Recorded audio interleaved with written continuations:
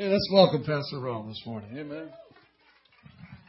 It's been an interesting morning already. I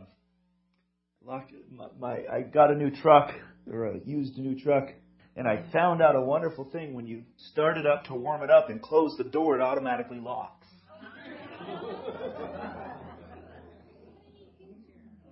And I haven't made a spare key yet. And so when it shut, it doesn't latch really good unless you slam it, which is good because I was able to stick a ski pole through the crack as I pulled the door open. And then I had to actually get two ski poles together. And I have a sliding cargo window, automatic, which is nice. So I reached down and got on the dash until it opened up for me. And then I shoved Madeline, my 6-year-old girl, through. She climbed through and unlocked it. And that was all at 7 o'clock this morning. So, hallelujah. Whew. I want to read something to you this morning. It's very serious. I am writing in response to your request for additional information. In Block 3 of the accident report form, I put poor planning as the cause of my accident. You asked for a fuller explanation, and I trust the following details will be sufficient. I am a bricklayer by trade. On the day of the accident, I was working alone on the roof of a new 6-story building. When I completed my work, I found that I had some bricks left over, which later weighed slightly in excess of 400 pounds. Rather than carry the bricks down by hand, I decided to lower them in a barrel by using a pulley, which was attached to the side of the building on the 6th floor. Securing the rope at ground level, I went up to the roof, swung the barrel out, and loaded the bricks into it. Then I went down and untied the rope, holding it tightly to ensure a slow descent of the bricks. You will note in Block 11 of the accident report form that I weigh 165 pounds. Due to my surprise at being jerked off the ground so suddenly, I lost my presence of mind and forgot to let go of the rope. Needless to say, I proceeded at a rapid rate up the side of the building. In the vicinity of the 3rd floor, I met the barrel, which was now proceeding downward at an equal speed. This explained the fractured skull, minor abrasions, and the broken collarbone as listed in Section 3 of the accident report form. Slowed only slightly, I continued up my rapid ascent, not stopping until my fingers of my right hand were 2 knuckles deep into the pulley. Fortunately, by this time, I had regained presence of mind and was able to hold tightly to the rope, in spite of beginning to experience pain. At approximately the same time, however, the barrel of bricks hit the ground, and the bottom fell out of the barrel. Now, devoid of the weight of the bricks, the barrel that weighed approximately 50 pounds, I refer to you again to my weight. As you can imagine, I began a rapid descent down the side of the building. In the vicinity of the 3rd floor, I met the barrel coming up. This accounts for the 2 fractured ankles, broken tooth, and several lacerations of my legs and lower body. But here my luck began to change slightly.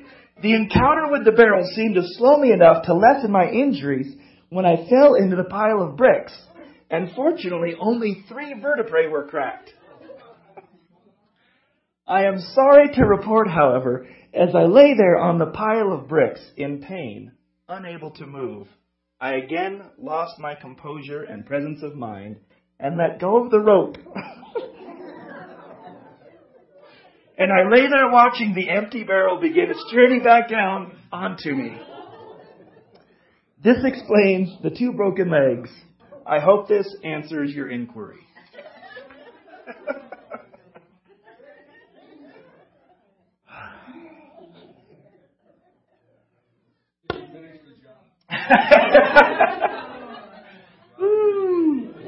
The job finished him.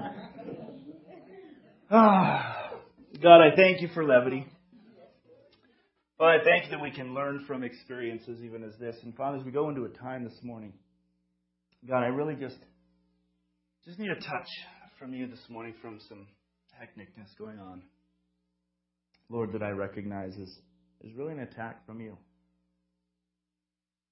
Father, as we get into this time of the Word, I pray that you would open our eyes and our hearts, God.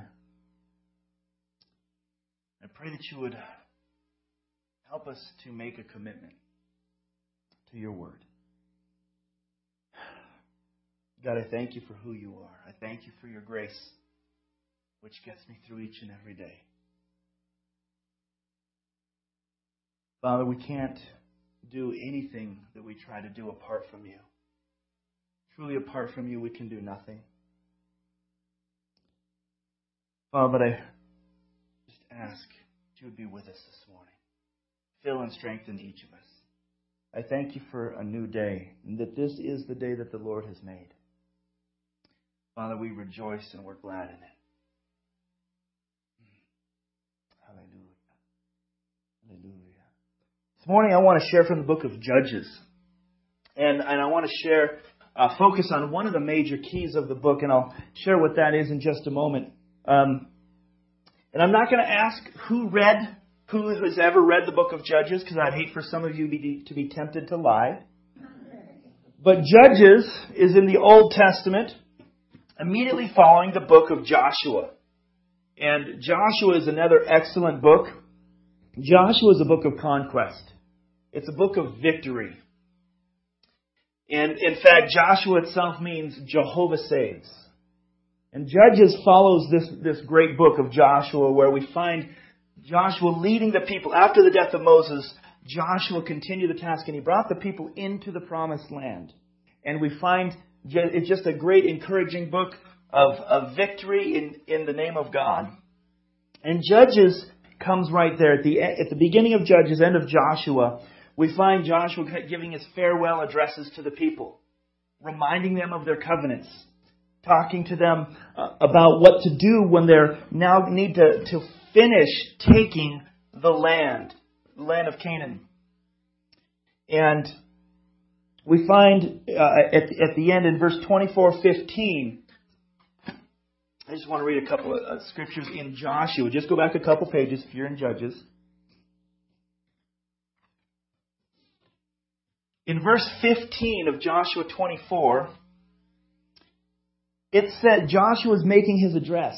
And he's up there in age, and he says, "If it seems evil to you to serve the Lord, choose for yourselves this day whom you will serve, whether the gods which your fathers served that were on the other side of the river, or the gods of the Amorites in whose land you dwell. But as for me and my house, we will serve the Lord." That's a famous verse, of course, and many of us have that. I've got that a little plaque right as you enter into my house. As for me and my house, we will serve the Lord. But Joshua's making a statement. He's talking to the people. He says, you need to really think about what you're going to do. Choose who you're going to serve. Who are you going to serve? I remember the old song. Some of you older people might remember the Bob Dylan song. You have to serve somebody. It might be the devil, or it might be the Lord, but you have to serve somebody. And that's true. We have to choose who we're going to serve. And it's something we have to physically, mentally, spiritually do. We have to choose to serve God. And Joshua is reminding them. Now, the book of Judges is really one of the darkest times, if not the darkest time in the history of Israel.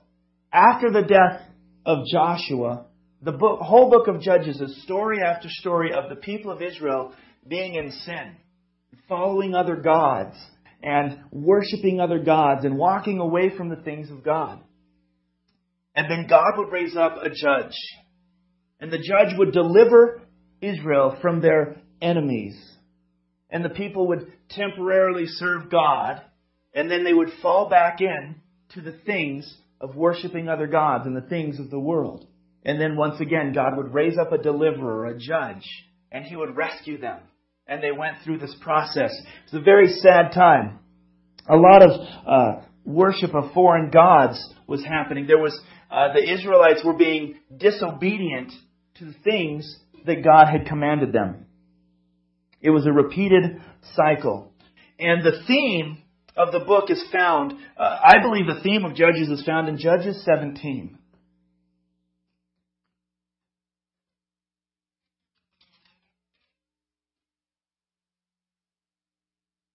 Hello in the nursery over there.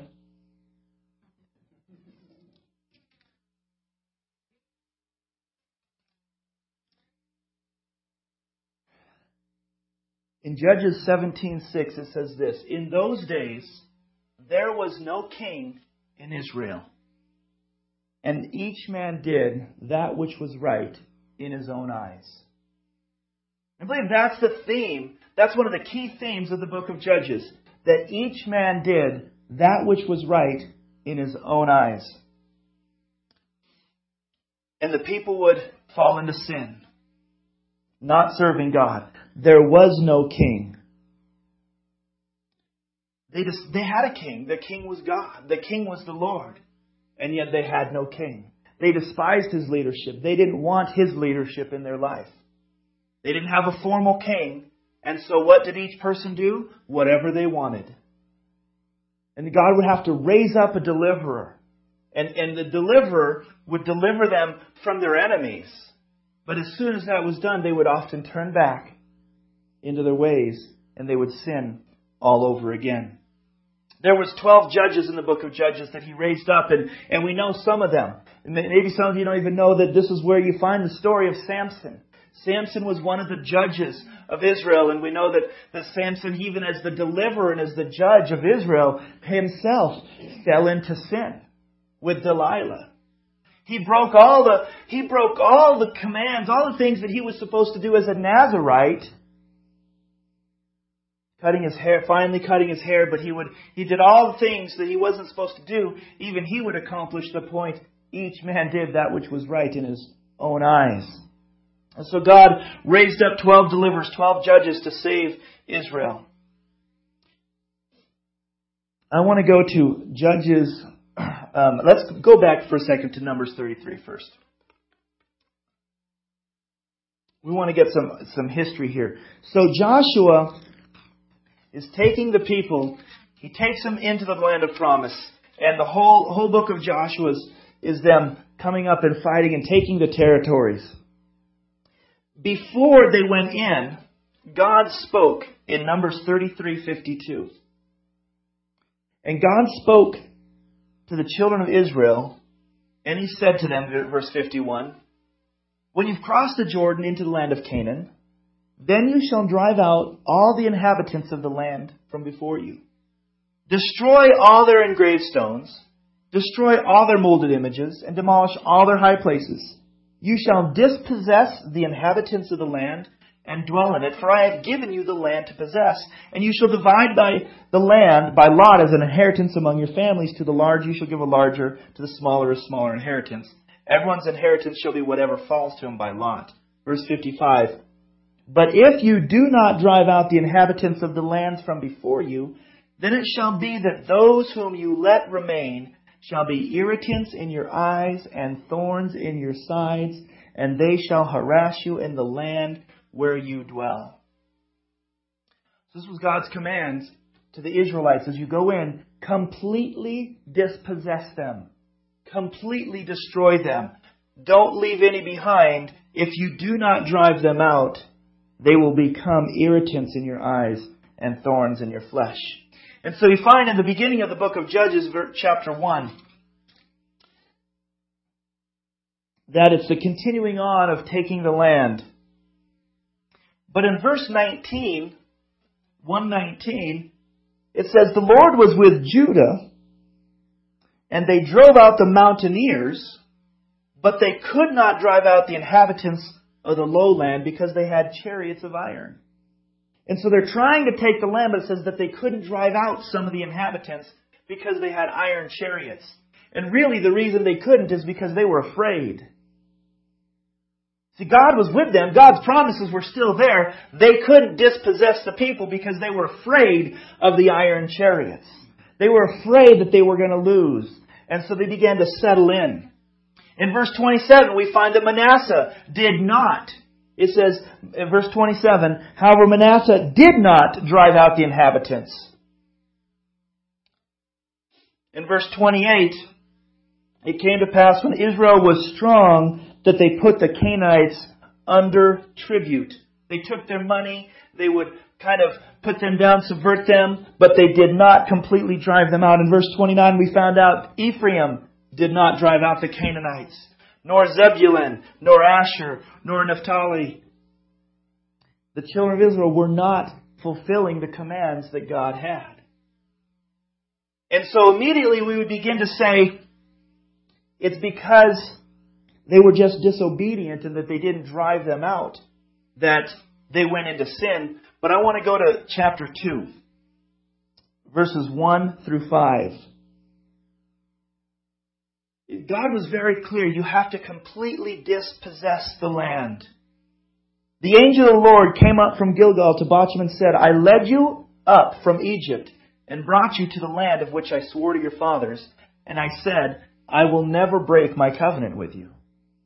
And you shall make no covenant with the inhabitants of this land. You shall tear down their altars. But you have not obeyed my voice. Why have you done this? Therefore I also said, I will not drive them out before you. But they shall be thorns in your side, and their gods shall be a snare to you. So it was when the angel of the Lord spoke these words to all the children of Israel, that the people lifted up their voices and wept. And they called the name of that place Bochim, and they sacrificed there to the Lord. It wasn't just that they didn't dispossess the lands. It was that they got caught up in the worship of the other gods. And they let the other people influence them into walking in the ways of their world. They were intermingled with a people who was unholy. But it wasn't just the intermingling. It was that they allowed their practices to get in their life. And they began to walk away from the promises of God. And they began to walk away from God Himself. And began to do things and make their own religions. And even sometimes crossing their Judaism with other worships of other gods. And God said, because of that, I will not drive out the people for you. Because of that, they're going to be in this land. And they're going to be snares to you. They're going to be thorns to you. Interesting here that as you could just read a little bit further, it says that they followed the Lord and Joshua died and all the other elders died. Now Joshua was already old, and elders, by being in fact an elder, showed that it wasn't much longer in verse 11, just a few verses later, but just a few years later, that after all those who died, the elders and Joshua, then the children of Israel did evil in the sight of the Lord and served the Baals. And they forsook the Lord God of their fathers, who had brought them out of the land of Egypt. As soon as the leaders were gone, as soon as the leadership was gone, they began to do whatever they wanted to do. And they didn't submit any longer to the laws of God. And we find at the end that the summary is, each man did that which was right in his own eyes. The moment the leadership was gone, remember, there is no king in Israel, and they don't want God as their king. And now that Joshua, the leader, is gone, who would hold them accountable and teach them and make them remember their oaths, they fall back into sin. God desires us to be a separate people. He desires us to be a holy people, a holy nation, unspoiled, uncorrupted by the world.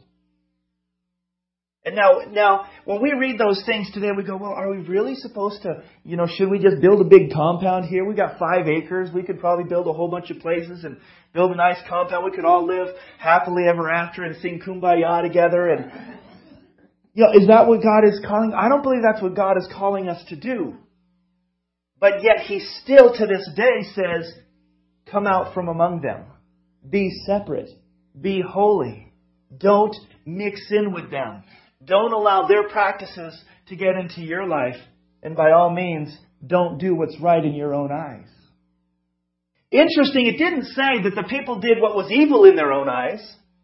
And we actually have people today who do that. They think of the most evil things they can do, and they do that. But it didn't say that they did what was evil in their own eyes. They did what was right. They thought they were doing the right things, the good things. And yet, in that, they walked away from God and worshipped other gods and intermingled and let the world rot them and destroy them, even though that seemed right to them. This morning's story of the bricklayer, though, for some of them it wasn't even funny. I think some of you said, "Oh, that's not funny at all." That man, he had a plan, and he thought it was right. And he did what was right in his own eyes. He didn't ask for counsel. He didn't take into mind the laws of gravity and the laws of physics. And what he did, thinking it was right, was not a good plan. Amen. How many of you have ever in the natural done something kind of like that, where you kind of went, "Oh man, this is going to work great"? Isn't that what they say? You got to be careful, in the South, when somebody says, "Hey, watch this!" Someone's about to get hurt. Right? We growing up, I was one of 5 kids, and we used to do some, crazy things. And there was a lot of times that we thought this was right. I remember one time we were all climbing trees, and we had this kid with us who was real rotund, and his name was Jimbo. And so we climb up this tree, and there was an old tree house there. I mean, it was probably 30 years old. It was just built up there. So we climbed up, and we're playing in this, and we got Jimbo up the tree. And he made it up there, and he's probably about 11 at this time. And we're doing up there, and we decided it's time to go home and get off the tree. And Jimbo looked down. He says, "I can't climb down. I can't climb down." He says, "You've got to, And he wouldn't. And so we looked, and there happened to be some old rope just kind of wrapped around some wood.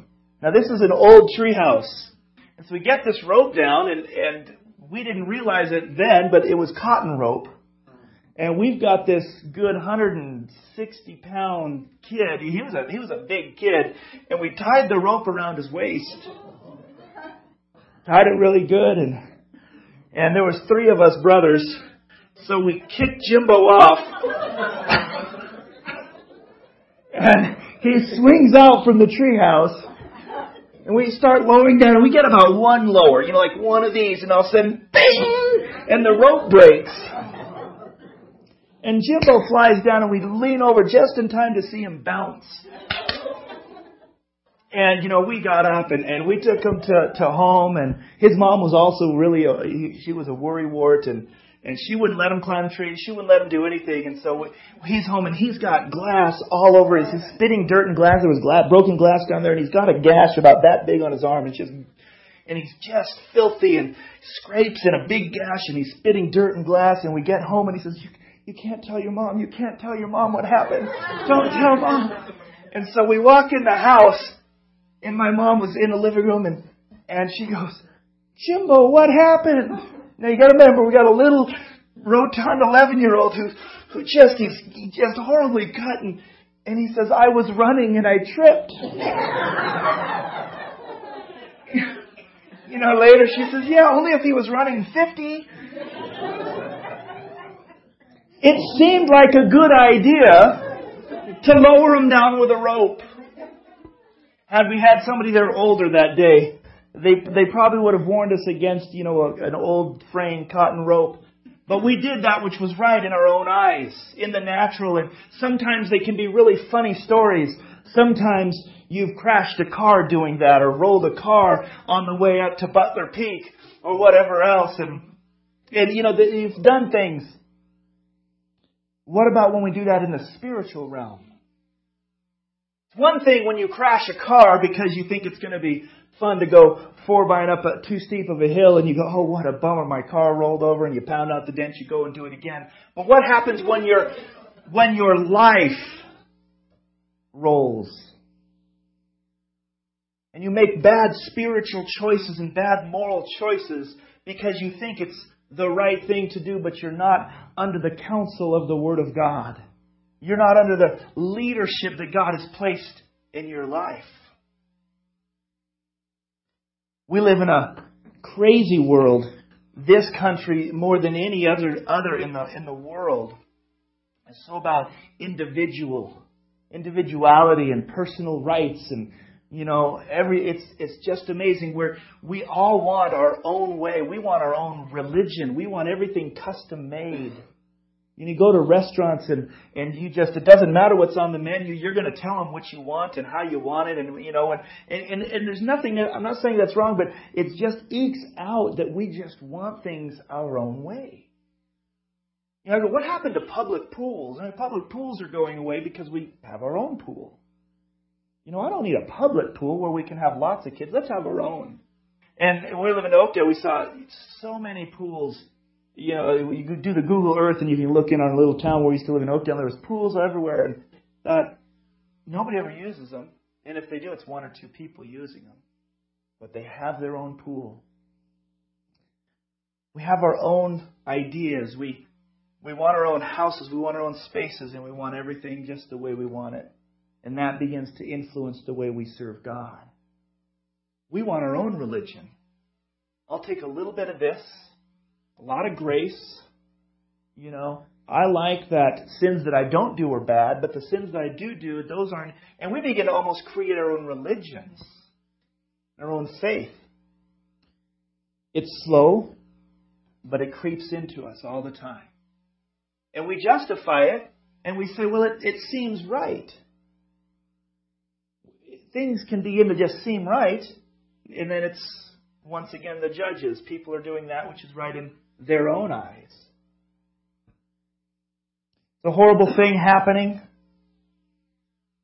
right now, and some of you have heard about it, and I'm just getting abreast, but it's worse than hazing, but bullying and hating and hazing homosexuals. We're Christians. People, we should have no part with anything like that. That should never be done by a Christian. Hate crimes against people who are deceived and living in sin. But the Bible is clear that sin is sin. Would we ever do that about somebody who gossips? Oh, let's go beat them up because they gossip. But it's sin.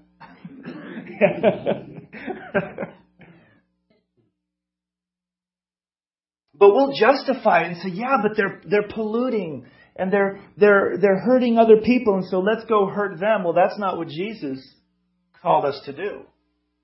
But we'll justify it.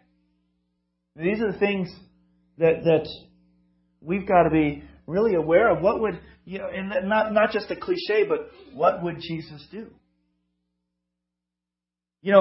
Often we say that, or you see the WWJD, and we go, yeah, what would Jesus do? But do we actually take enough time to go into the Word of God and find out what He would do? Do we study and know Him enough to know His nature and His character? Because that's what Jesus is. It's His nature. And you can't just find His nature by reading a verse that says that homosexuality is an abomination to God, and go with that and say, because it's an abomination to God, I'm going to go kill or beat up or hurt emotionally and mentally homosexuals. It also says that shellfish are an abomination to God. We get really lost sometimes picking out the little things that we want to pick out. Somebody wrote a letter to Dr. Laura years ago. It was really interesting what they did. She was talking about her Jewish faith and different subjects, and so they wrote a little letter to her. At least it was supposedly a letter to her, and it said, "I really thank you, Dr. Laura, for your insight into the laws that we should follow. I just have a few questions." And it began to go into the Levitical laws. In Leviticus it tells us that we're not supposed to have any pigs, basically, in short. It says, can I still play football if I wear gloves? Because that's an abomination to God too. pointing out, the law, these things. Well, for us as Christians, we can just pick one thing here, one thing there, and say, oh, well, that's bad, and that's bad, and that's bad. But what we need to do is back up and look at the whole Word of God and say, what is God saying to us? Did God tell us to build a compound here? No. He says, be separate from among them even when you're working at Starbucks. When you're out in the workplace, don't look like the world. Don't intermingle with them. Don't let their practices become your practices. Be separate. Be apart. Follow the Word of God. Joshua, do not let this book of, in Joshua 1, do not let this book of the law depart from your mouth, but meditate on it day and night, so that you may be careful to do everything written in it. And so we need to go to the Word of God and see, God, what is your nature? What is your character? What do you say? I don't want to do that which is right in my own eyes. Proverbs 12:15 says that the way of a fool is right in his own eyes, but a wise man is he who listens to counsel. 21:2 in Proverbs says, every man's way is right in his own eyes, but the Lord weighs the hearts. You know what we're guilty of often is not doing something bad, inherently bad in itself. We're guilty of falling slowly away from the counsel of God and the counsel of spiritual counsel that's over us, and beginning to do that which is right in our own eyes. And we walk away from a leader. There was no king in Israel. We don't live... Now remember, Israel is a spiritual nation. Now we have secular Israel and we have spiritual Israel. We're talking, when I'm speaking this morning, I'm talking about spiritual Israel. I would never say that we follow the president, no matter who he is, as our spiritual leader. We submit to him as the president. We give him honor, and there's laws in place, and the Bible says that we obey the laws of the land, but we don't submit to his leadership as a spiritual leadership. So whose leadership do we submit to? God, yes. But also the leadership that God puts in place in our lives. See, God was the ruler of Israel, but He also would put leaders to lead them, to shepherd them. And they were to submit to that. But the moment Joshua died, they began to do what they wanted to do. And they didn't want another leader. They just lived their life.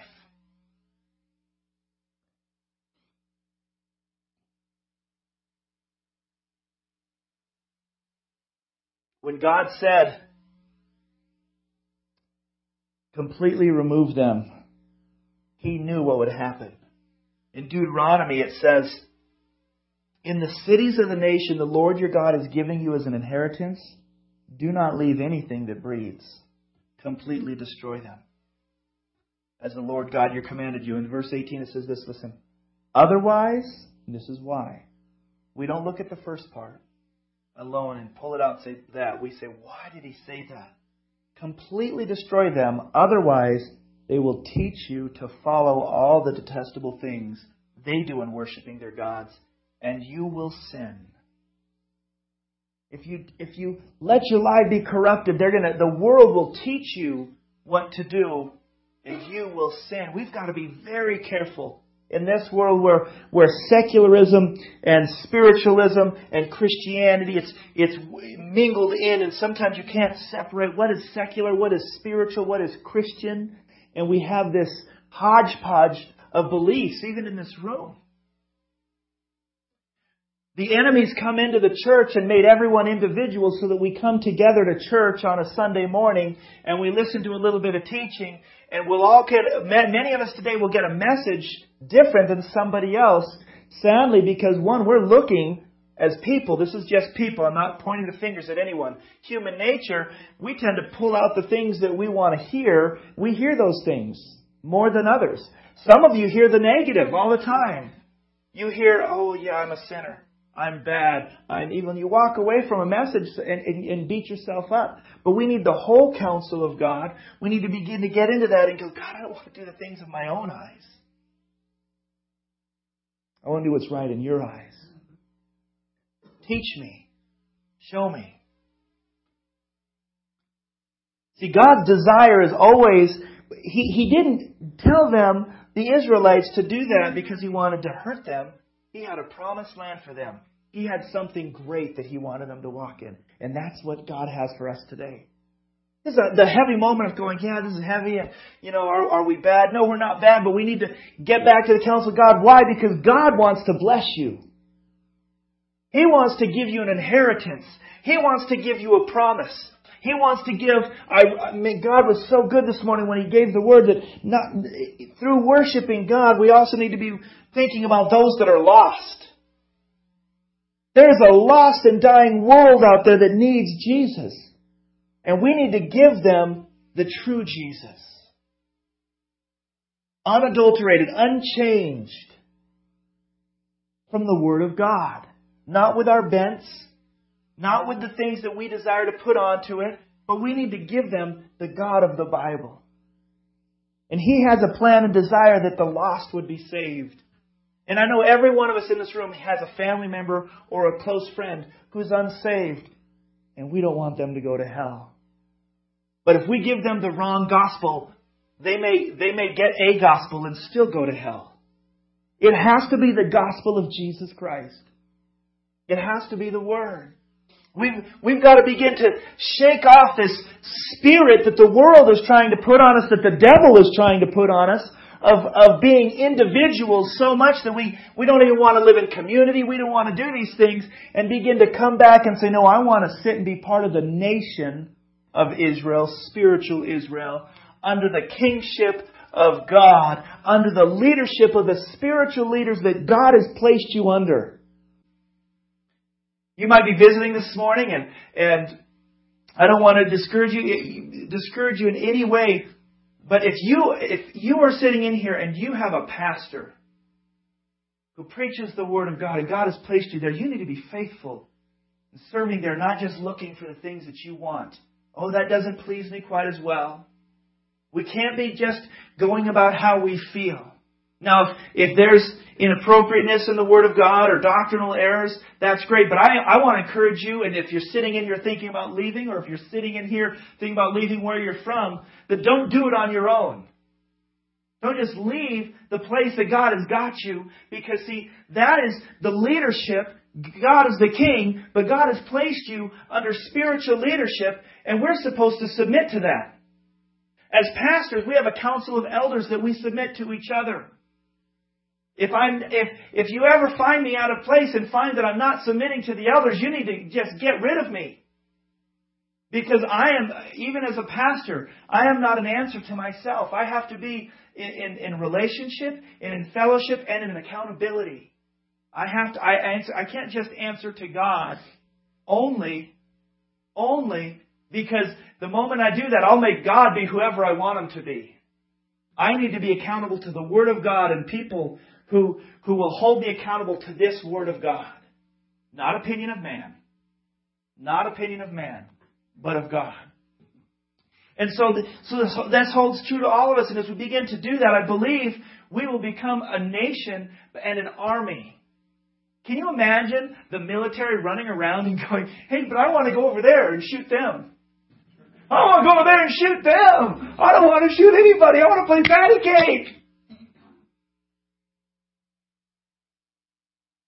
But we look at the church and we go, man, I think we're doing that. Some people are shooting the homosexuals, and some people are shooting the politicians, and other people are playing patty cake with the devil. God, help me. Where's my life? Am I doing that which is right in my own eyes, or am I truly doing that which is right in yours? And what's great is we don't have to guess. It's here. It's not something we have to say, well, God gives us not just the commandments, but He gives us His personality and His character. That's who Jesus is. When Moses says, God, I want to see you. And God says, you can't see my face, you'll die, but I'm going to put you in the cleft of a rock. I'm going to pass in front of you, I'm going to put my hand over your eyes. I'm going to pass in front of you. As I pass in front of you, I'm going to remove my hand, and you can see my backside. And it gives us a list in that passage that when God passed by Moses and he saw the backside of God, that he saw God, the God who is merciful and loving and just, forgiving sins. But it also goes on to say, punishing the sins. And we just get a small glimpse of God. We see the nature. We see part of the nature and character of God. His Word, when you read the whole Word and nothing but the Word, you get His nature and character. But if you read just one part, you're only getting part of it. God, who are you? We need to know Him. We need to know Him so that we can follow Him. We need to know Him personally through His Word and through prayer and fellowship with Him to begin to know Him and stop doing what we want to do.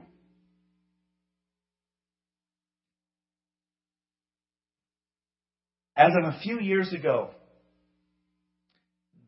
there was a study that I read that there was only one county.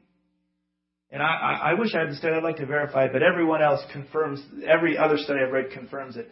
There was only one county in the whole United States that showed true church growth.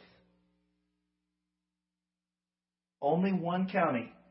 All of the growth that we were seeing, that the churches were seeing, was either transfer growth from other churches, or for every person that was saved, somebody left the church. We're not making good headway here. The world needs God. And we're trying to become like the world so that they can see God. If we become like the world, they're just going to see themselves. But if we walk in rightness and holiness and in the characters of God, loving, merciful, gracious, they'll see God in us. And they can truly meet Him. Because God has a desire that people prosper. They're saved.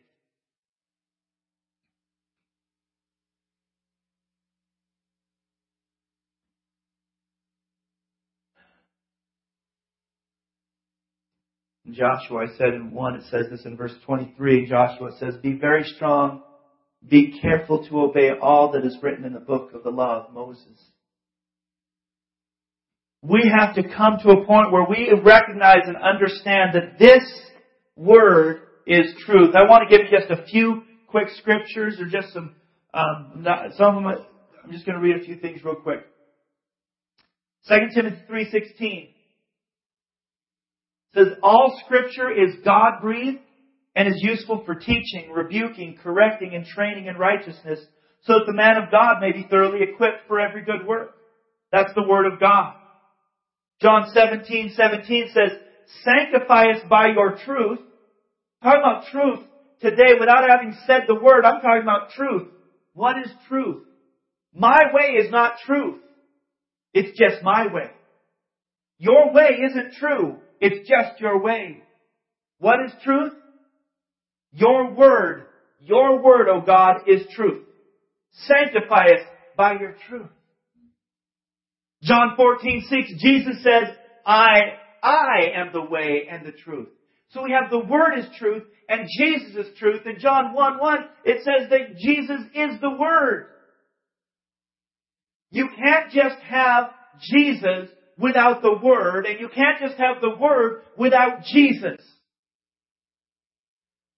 Muslims believe in Jesus, but they don't believe in the Word. Other cults believe in the Word, but don't believe in Jesus, who He truly is, matched up with the Word. You have to have both. Relationship, fellowship with Jesus, but it's got to be founded in the Word of God. "I have hidden your Word in my heart that I may not sin against you," Psalm 119 says.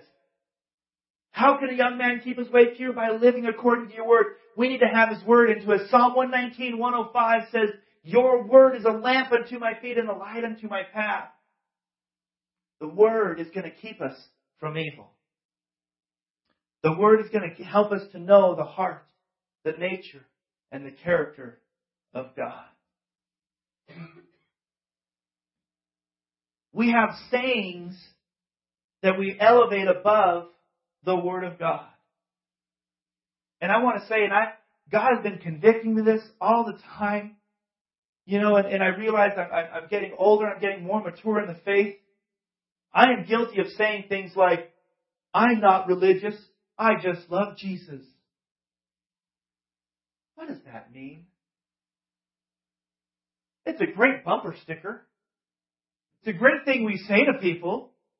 But what is it? I don't even know if we know what it means. And by doing that, we're shooting down religion. And as far as I remember, Jesus says, pure and undefiled religion is this: caring for widows and orphans. We should be into religion.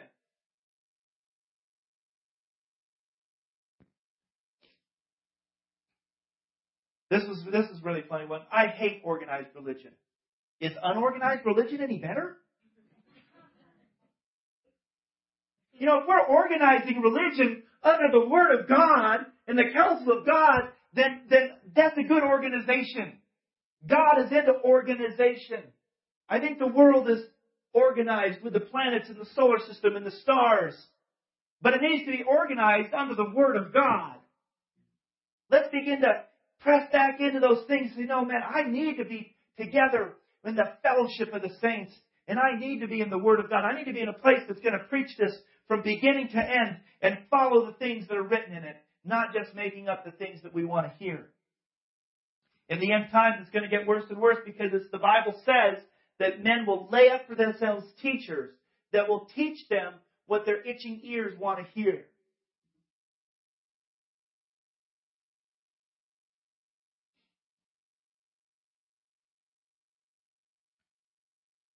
Some statements I've heard made by Christians talking about a preacher, a visiting preacher. I like him because he doesn't talk about doctrine. He just talks about Jesus. I'm sorry, Jesus, apart from doctrine, might not be Jesus. This is doctrine. Doctrine is simply teachings.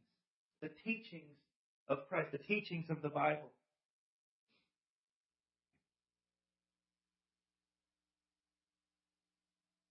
I heard a Christian leader once say to their group, every time you read fear God, I want you to replace it with the word love God. Now we get to change the word of God because we don't like fear. We don't understand fear of God, so we're going to just replace it with love. This person, it wasn't a Mormon or Jehovah's Witness or somebody in some cult, somebody who really loved Jesus. I've heard Christians say, I don't read the Old Testament, just the New. Then let's get rid of it. Right? I mean, it must be a waste. Kind of. I don't believe in hell. Said by a Christian.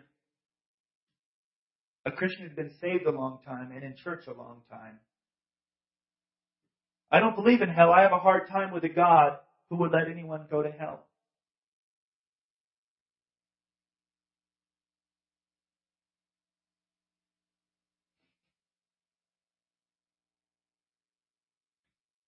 Wrong thinking like that helps the lost go to hell. It might not change. The believer of that statement will probably go to heaven.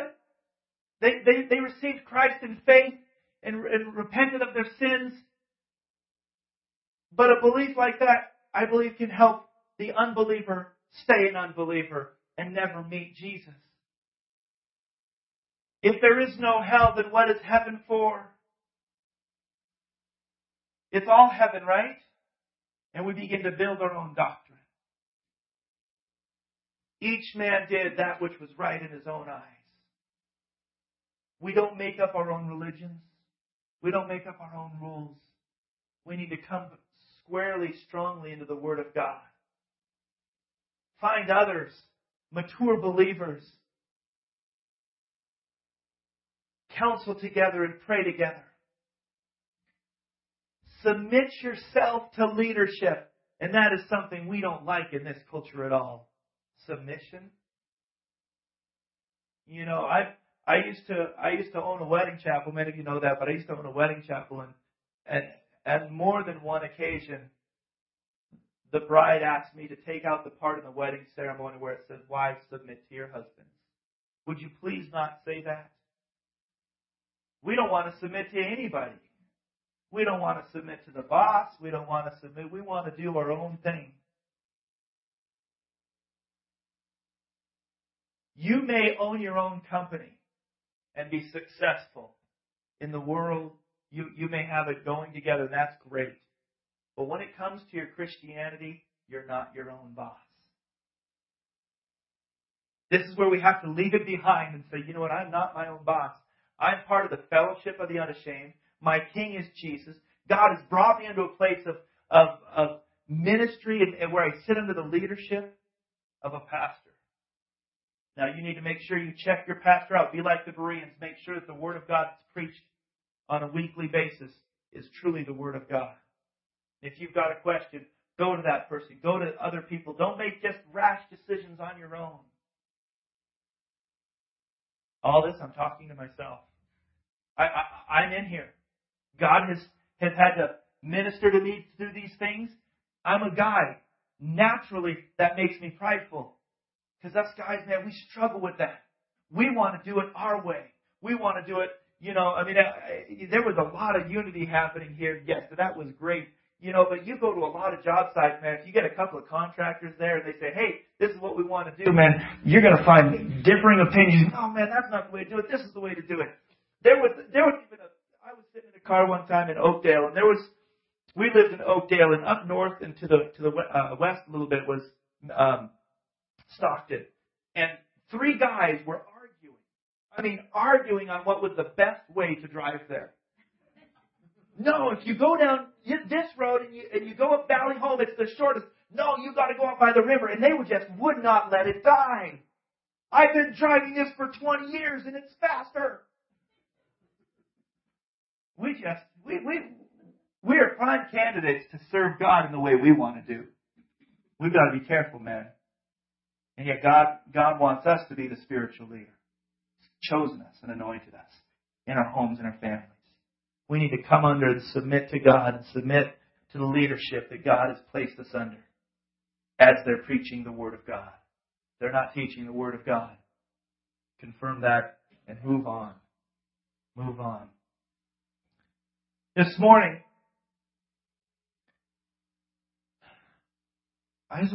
we're going to close the service in prayer and a time of ministry up front. And as we're doing this, if you want to come forward to pray yourself or to receive prayer, we're going to have some music playing, and it's just a time of reflecting on the message, on not being one of those who just does what's right in our own eyes, but truly following after God and His Word and His ways. As we do that, if you come or even if you don't come, if you're done praying or if you feel like you're ready to leave, this will be the dismissal. We'll do it quietly and you can fellowship outside. We'll keep in here for kind of quiet for those receiving prayer and coming to pray. But we want to give an opportunity. And this is just kind of between you and God to come and say, you know what? I think in this area, I've been doing what was right in my own eyes. And I want to give that back to you. I don't want to do it my way anymore. I'm going to commit to your word and to your way. The song that's going to be played is a song called Mere Reflection. And the key word, the verse in there says that I'm changed by the mere reflection of your glory. Apart from God, apart from a relationship with Jesus and His anointing, this book is just words. But with His anointing and His presence and His power, it's life. And so when we come forward, we're not just saying, I'm gonna just read the words of the book and try to follow them. I'm going to be changed in your presence by your reflection. I'm going to be changed by your glory, and that is going to empower me to live according to the Word of God. And so as we pray and close and do that, Like I said, this will be the dismissal. We'll go out quietly. There's actually a table out there with stuff. If it's yours, take it with you outside. It was found in the kitchen. If you want it, take it. If it's yours, take it. But let's pray. Father God, just come forward as you need, as you feel. Lord, I don't ever want to be found as one who does what's right in my own eyes.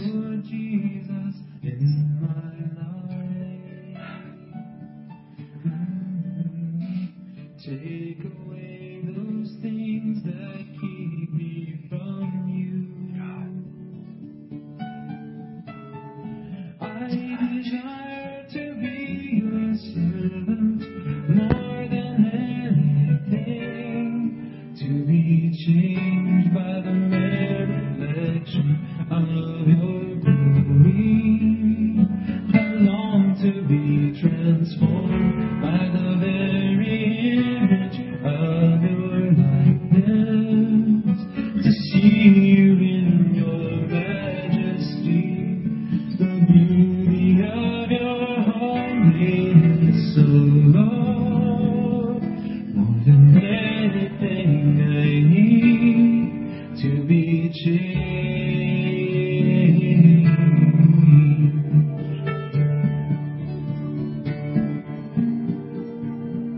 Have your way, Lord Jesus, in my life. Take away those things that keep me from you. I desire to be your servant more than anything, to be changed by the mere reflection of your glory.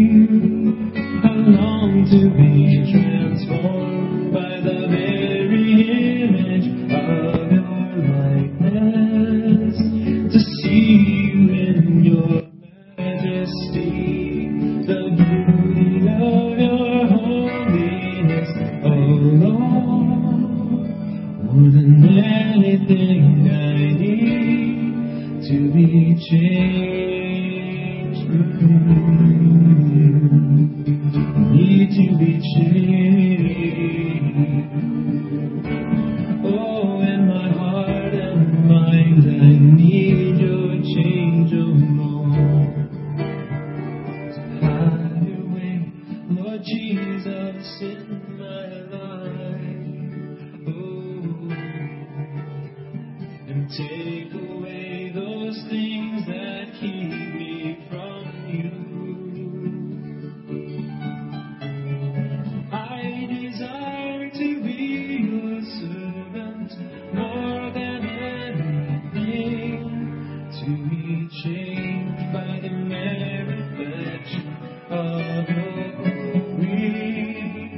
I long to be transformed by the very image of your likeness, to see you in your majesty, the beauty of your holiness, oh Lord, more than anything I need to be changed by the mere reflection of your glory.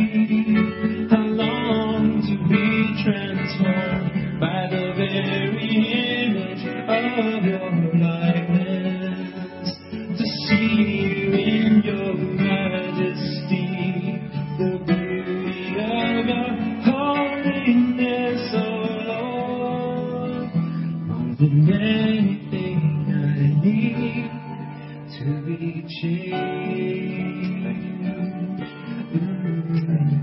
I need to be changed.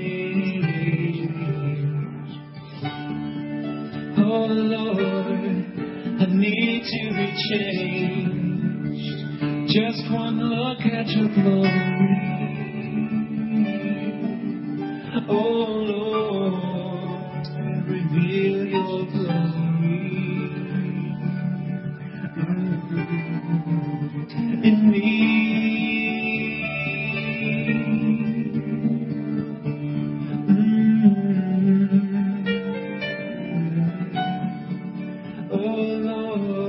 want to be faithful to all that you ask of me.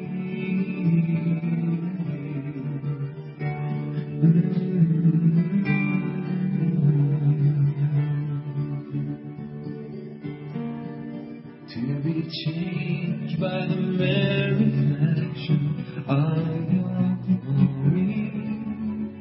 I long to be transformed by the very image of your likeness, to see you in your majesty, the beauty of your holiness, oh Lord. More than anything, I need to be changed.